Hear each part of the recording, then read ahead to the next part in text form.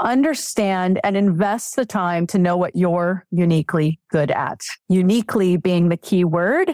You're probably good at a lot of things, but what are you uniquely good at? Welcome to Modern Business Operations, where we talk with leaders about how ops is adapting to our modern world. Hello, everyone. Welcome to another episode of Modern Business Operations. Today, I have the very pleasure to introduce Meg Baer, the President and Chief Product Officer of SAP SuccessFactors. Thank you so much for joining me today, Meg. Thank you for having me. I'm excited to be here. I'd like to start with learning a little bit about you, about your background. How did you get into SAP? This is obviously a very big product line, so very exciting. So yeah, if you don't mind, share a little bit of your journey here. Love to. Meg Baer. I live in Northern California and am a fifth generation Bay Area native. So long time roots in the Bay Area. I have been at SAP for almost 4 years now, and the whole time within SAP SuccessFactors. So SuccessFactors, of course, is our suite of products that solve HR business needs. So all of the back office functions of HR that you would think of, like payroll and benefits and keeping track of who works for you and why and how, all the way to the suite of things that help individuals become more successful at their jobs, making sure that they have the kind of growth in their careers that they're yearning for and that the business requires. Literally the biggest changes that happened in the last 4 years to workforces on the world. I think the good side of it is how much technology and software became significant with remote work and everything, but especially how you manage the employees and the people experience and the capital management of those resources. Tell me a little bit how it was. Yeah, what a great time to be both a leader of people as well as somebody that helps organizations, over 9,000 customers around the globe, think about people. So you're exactly right. I joined right before the pandemic. I experienced myself within SAP a significant set of transformations. We also got a new CEO. We had put a significant push into the cloud. Of course, SuccessFactors has always been in the cloud, but we have a large portfolio of products and a large number of customers. And so this has been a really interesting time. But I'll tell you, when I came to SuccessFactors, we already understood that work was changing and that how people were empowered to do work was also changing. So it was already top of mind for us in 2019 when we introduced the category human experience management, recognizing the value of people. And when you put people at the center of business, you can help business thrive. This was our mindset way before the pandemic. This was what our customers were talking about with us and what they were interested in. And then everything accelerated and every single thing about what we thought was important just showed up in everyday work. And so where we are today is both the beneficiaries of taking this seriously and thinking about how work was shifting, but also in a moment where it's shifting even more than we might have anticipated with the introduction of AI and the understanding that jobs are changing, et cetera. So again, we're at SuccessFactors thinking of this across multiple dimensions, but I, as a business leader of a global team, really care about how do we help technologists? How do we help people? How do we help individuals doing work to be empowered to do good work, be equipped to do good work, and to adapt to the changing requirements of work, which we can see very clearly is just changing so rapidly. I couldn't agree more. And honestly, I was very excited about meeting and talking to you. I feel like that concept of human experience, or I used to call it, or still calling it, like people first mentality to technology, is something that I think it has been growing for the last decade and took different forms, but really only recently started to show up in the workspace, and where technology and operations and processes, honestly, are shifting into understanding that the human in that loop, or the person is a person, although we are arguably resources, right, that you can think about from the resource allocation, but are not resources that have a different type of skill set and things you need to consider. And there's a lot more upside to it. You can invest in a person versus investing in sometimes a traditional resource like a machine or a factory floor. So I'm wondering, when you guys kind of coined that human experience management category, what is it that have changed on the practical layer of how this has been leveraged to manage humans and manage big organizations? Yeah, there's a couple things to think about. First off, we like to think about it as realizing potential. From an individual point of view, I have some skills. I've done some jobs before. I have a really good friend, John Subser, who said it the best, has said that your resume is a list of things you probably don't ever want to do again, right? Those are things you've already done. If you want to grow, you want to be evolving and adapting to new experiences and new opportunities. So if you think about that from an individual point of view, it's about agency. It's about being taken seriously for who you are and what you're capable of, not just what you've done in the past. So this is where you recognize that each of us is adaptable in our own way, and we have some very unique strengths and interests, as well as skills and experiences. And it's that entirety that creates the most useful opportunity, both for you, but also for business to get the most value out of you, to show the most results.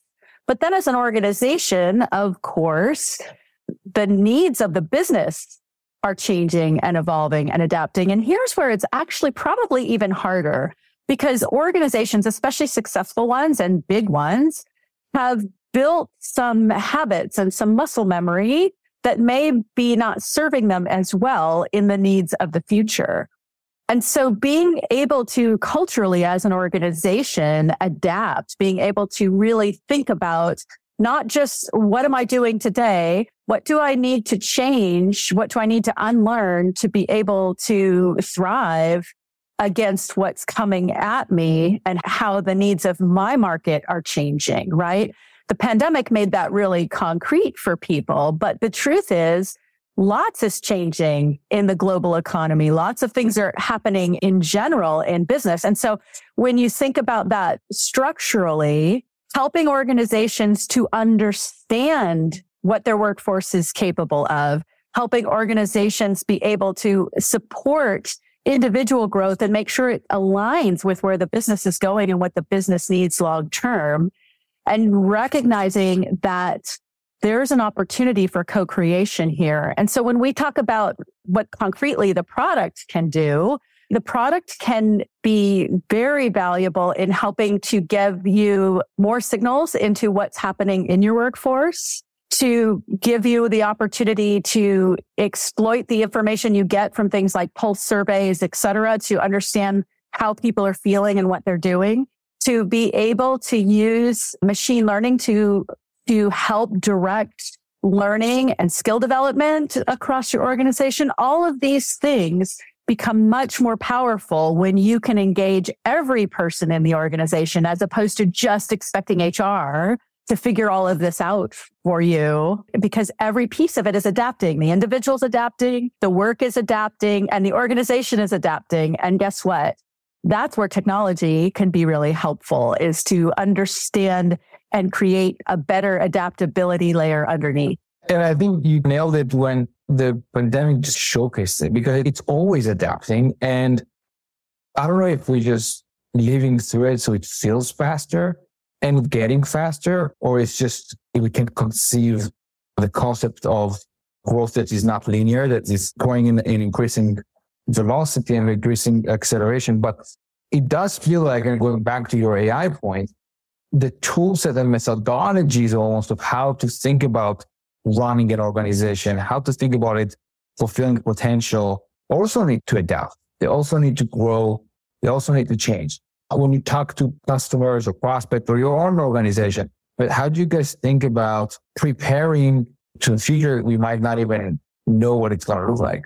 Yeah, exactly. So this is where I think there's a couple really useful indicators. So let me just rewind you back to the beginning of the pandemic, right? The beginning of the pandemic, everybody was very chaotic and unclear, and HR organizations had to figure out how to help make sure that people could work from home. And of course, IT had a lot to do with that, right? Everybody elevated their virtual conferencing and their policies, et cetera.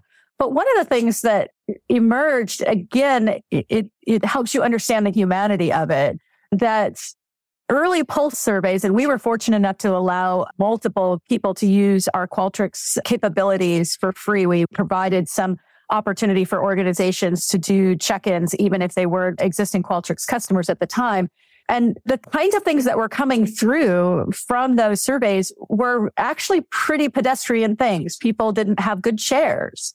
And so it was very hard for them to work from home, right? They were struggling with the human side of my work hours need to change because now I have to take care of my family who's also in the same house as me. I used to be able to leave them and go work. Very human things emerged, even though you would think that businesses are about policy and structure and procedure. At the end of the day, they're also made up of humans. Fast forward that to how the future looks and the understanding that jobs are going to be disrupted in the era of AI. It's the learning underneath that is it's the intersection of the human needs and the business needs that become important. And the truth is there's a lot of data that can help you here if you create the cultural environment for that. So the cultural foundation is to recognize that people are not just interchangeable boxes, but to recognize that people are full humans.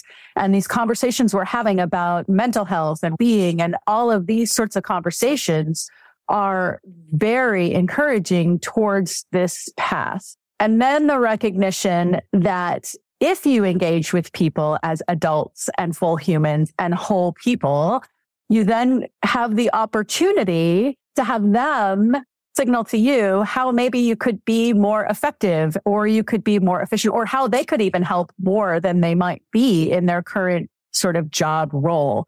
And so here we see some really interesting things emerging, like opportunity marketplaces where people raise their hands for short-term assignments, like dynamic teams where instead of having a rigid organization that you work with the same people all the time, maybe you come together to solve a problem as a dynamic team. And the value of things like a skills ontology, where instead of thinking that you understand every skill you need in your organization as an HR function, instead you're letting the data inform you of, hey, what skills are being asked for across the organization writ large against these unique opportunities that are coming up, against these dynamic teams that are coming together. What is it that is emerging as the pivotal skills that are making the difference to get work done? So again, when you think about this, you can start understanding that data can really inform. So instead of having to know, you can continue to be curious and you can build the right kind of experimentation in. The systems can help you with that curiosity to do more experiments, to try more things out, and to adapt based on what you learn from it. This episode is brought to you by Tonkean. Tonkean's process experience platform seamlessly wraps around existing policies and systems, allowing internal service teams to do more with what they already have. Build process experiences that are personalized for each requester, and use AI to automate the intake, triage, and resolution of every request. Maximize adoption, compliance, and efficiency with no change management and no code. The upside is just incredible when you are able to leverage those insights and actually figure out how to get the potential going. We've chatted prior to this about the whole self model. Yep. Maybe tell us what audience is. Yeah. So we like to talk about whole self here because in the past, organizations tended to think about skills and competencies and experiences. Okay. So those are all important things. Again, I'm not going to suggest that those are not important. Things that I've done in the past and been successful at are indicators of things I might be good at, right?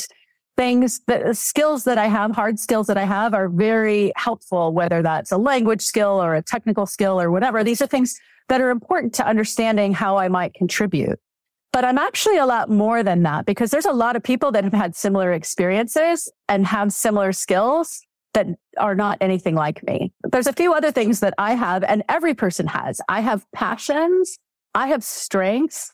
I have unique characteristics and personality quirks, if you will, that create a different sort of path for me than others. And so what I like to think of when we talk about a growth portfolio of what individually I might be aspiring to and how I might want to grow, one of the things that's important to that is what types of things am I uniquely better at than anyone else? And how do I create more opportunity in that direction? Because it's really obvious when you do things you're good at and you're uniquely good at, you're probably doing a great job.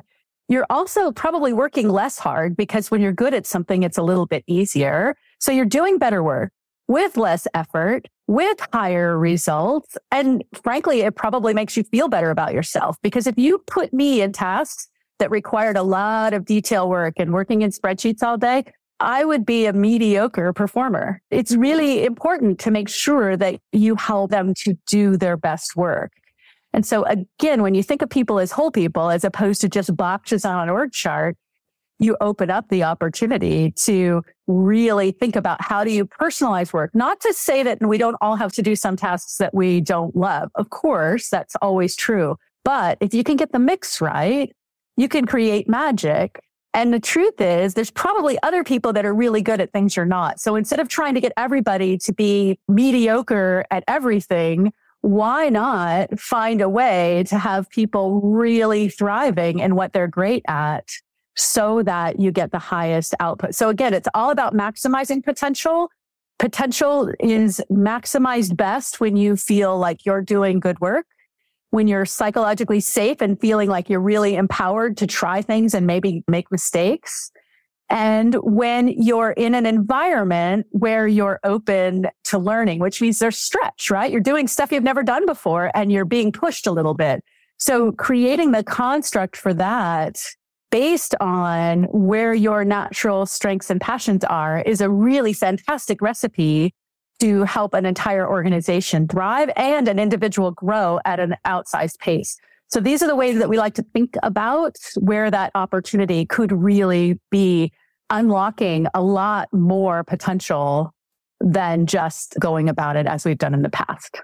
And I think this is such an important point. And I think it comes up very bright colors when you do think about AI and like the concept of replacing jobs or just not replacing jobs.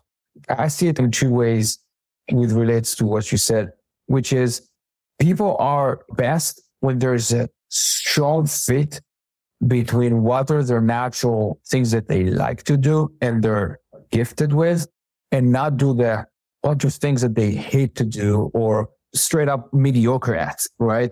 And where you can make that match work, this is where you get true leverage. Now, when people think about AI taking off jobs, what they're doing really is that they're underestimating two things. One, how resilient people are and how much, if anyone that has kids knows that, you really feel bad sometimes saying no or being harsh with your kid because you love them, but you also know in your head and your heart, that's the only way for them to grow and understand and be better. And so that might come with uncomfortableness, right? It might come with the uncomfortableness of change, the uncomfortable or risk, or just literally sometimes forcing you to look at the mirror and ask yourself, what am I actually gifted at? What do I actually naturally like to do? But if you're the optimistic, I do believe in people, and I do believe that they have a unique ability to create something out of nothing in countless of fields and permutations. But that's the beauty of where technology has always been. But it requires, and I love you guys talked about it as this whole self-model, just the entire concept of how you manage people and how you think through it. It is requiring an organization to actively understand that's part of their job. It's part of their job to use those tools, but also put the people in front of that sometimes uncomfortable place. But the result of it is not only like a better result for the business. It is 100% better result for the business, by the way, but it's also the results for the individual. I've never thought about it that way, but you're absolutely right. Where, in my opinion, where the resume is the things you don't want to do again, and it's just a checkbook of things you've done. That's the definition of growth. And you gotta come with that mindset though. And you gotta be open to it from an employee perspective, but you have to be thinking about it, actively designing for it from the employer or just the leader whatever organization it is, to push the organism forward. That's right. And there is a fair bit of discomfort in that, right?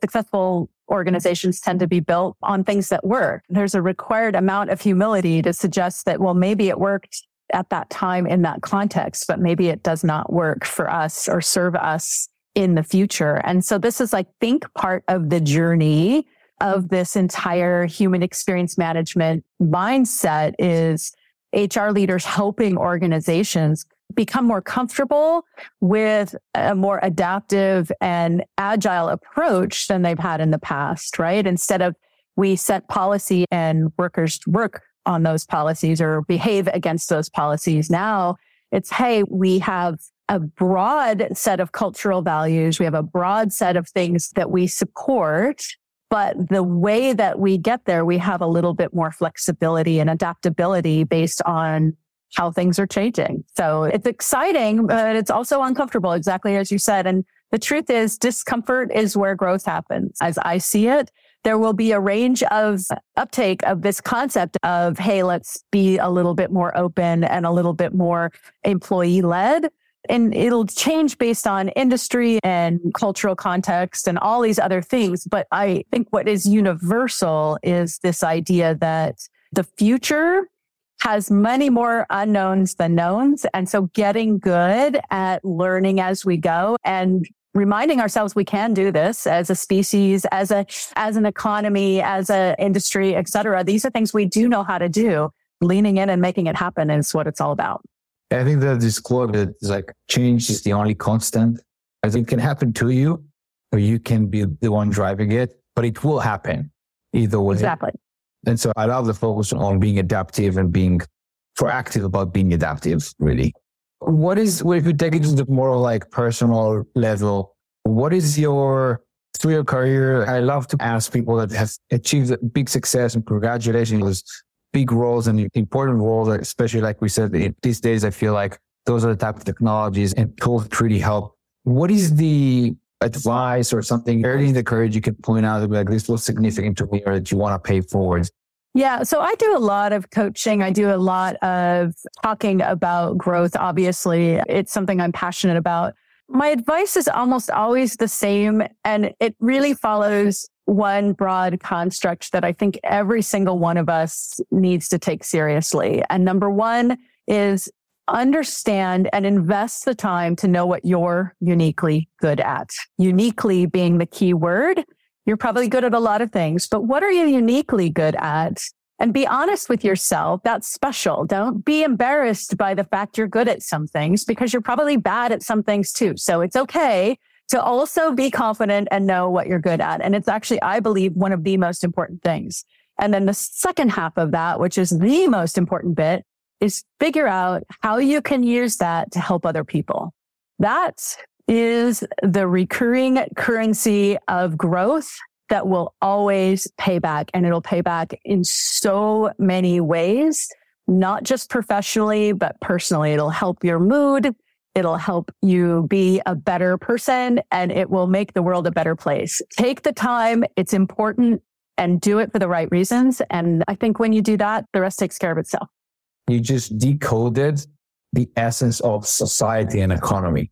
Literally what everything runs on is understand what you're uniquely good at, and you use that to help people. That is literally the essential core tenet of how people come together into a trade in an economy or a social sort of relationship. So I think it's brilliant. Thank you for that. Thank you. This was great. If people want to pick your brain more, ask questions, or learn about what you guys do, but just interact with you, is that LinkedIn, Twitter, like where can they find you? I'm on all the things, not TikTok, but yeah. So all the things, Meg Bear, very simple name to follow. And then of course, SAP SuccessFactors is our very solid product. And we have a great set of customers that are engaging on these conversations every single day. Awesome. Thank you so much, Meg. This was a pleasure. Thank you. I hope you enjoyed this episode of Modern Business Operations. You can see the show notes and all of the resources mentioned in today's episode at tonkean.com/mbopod. Thank you for listening, and be sure to subscribe for updates on future episodes. And if you're interested in staying up to date on all things business operations, join the Tonkean community at tonkean.com/community.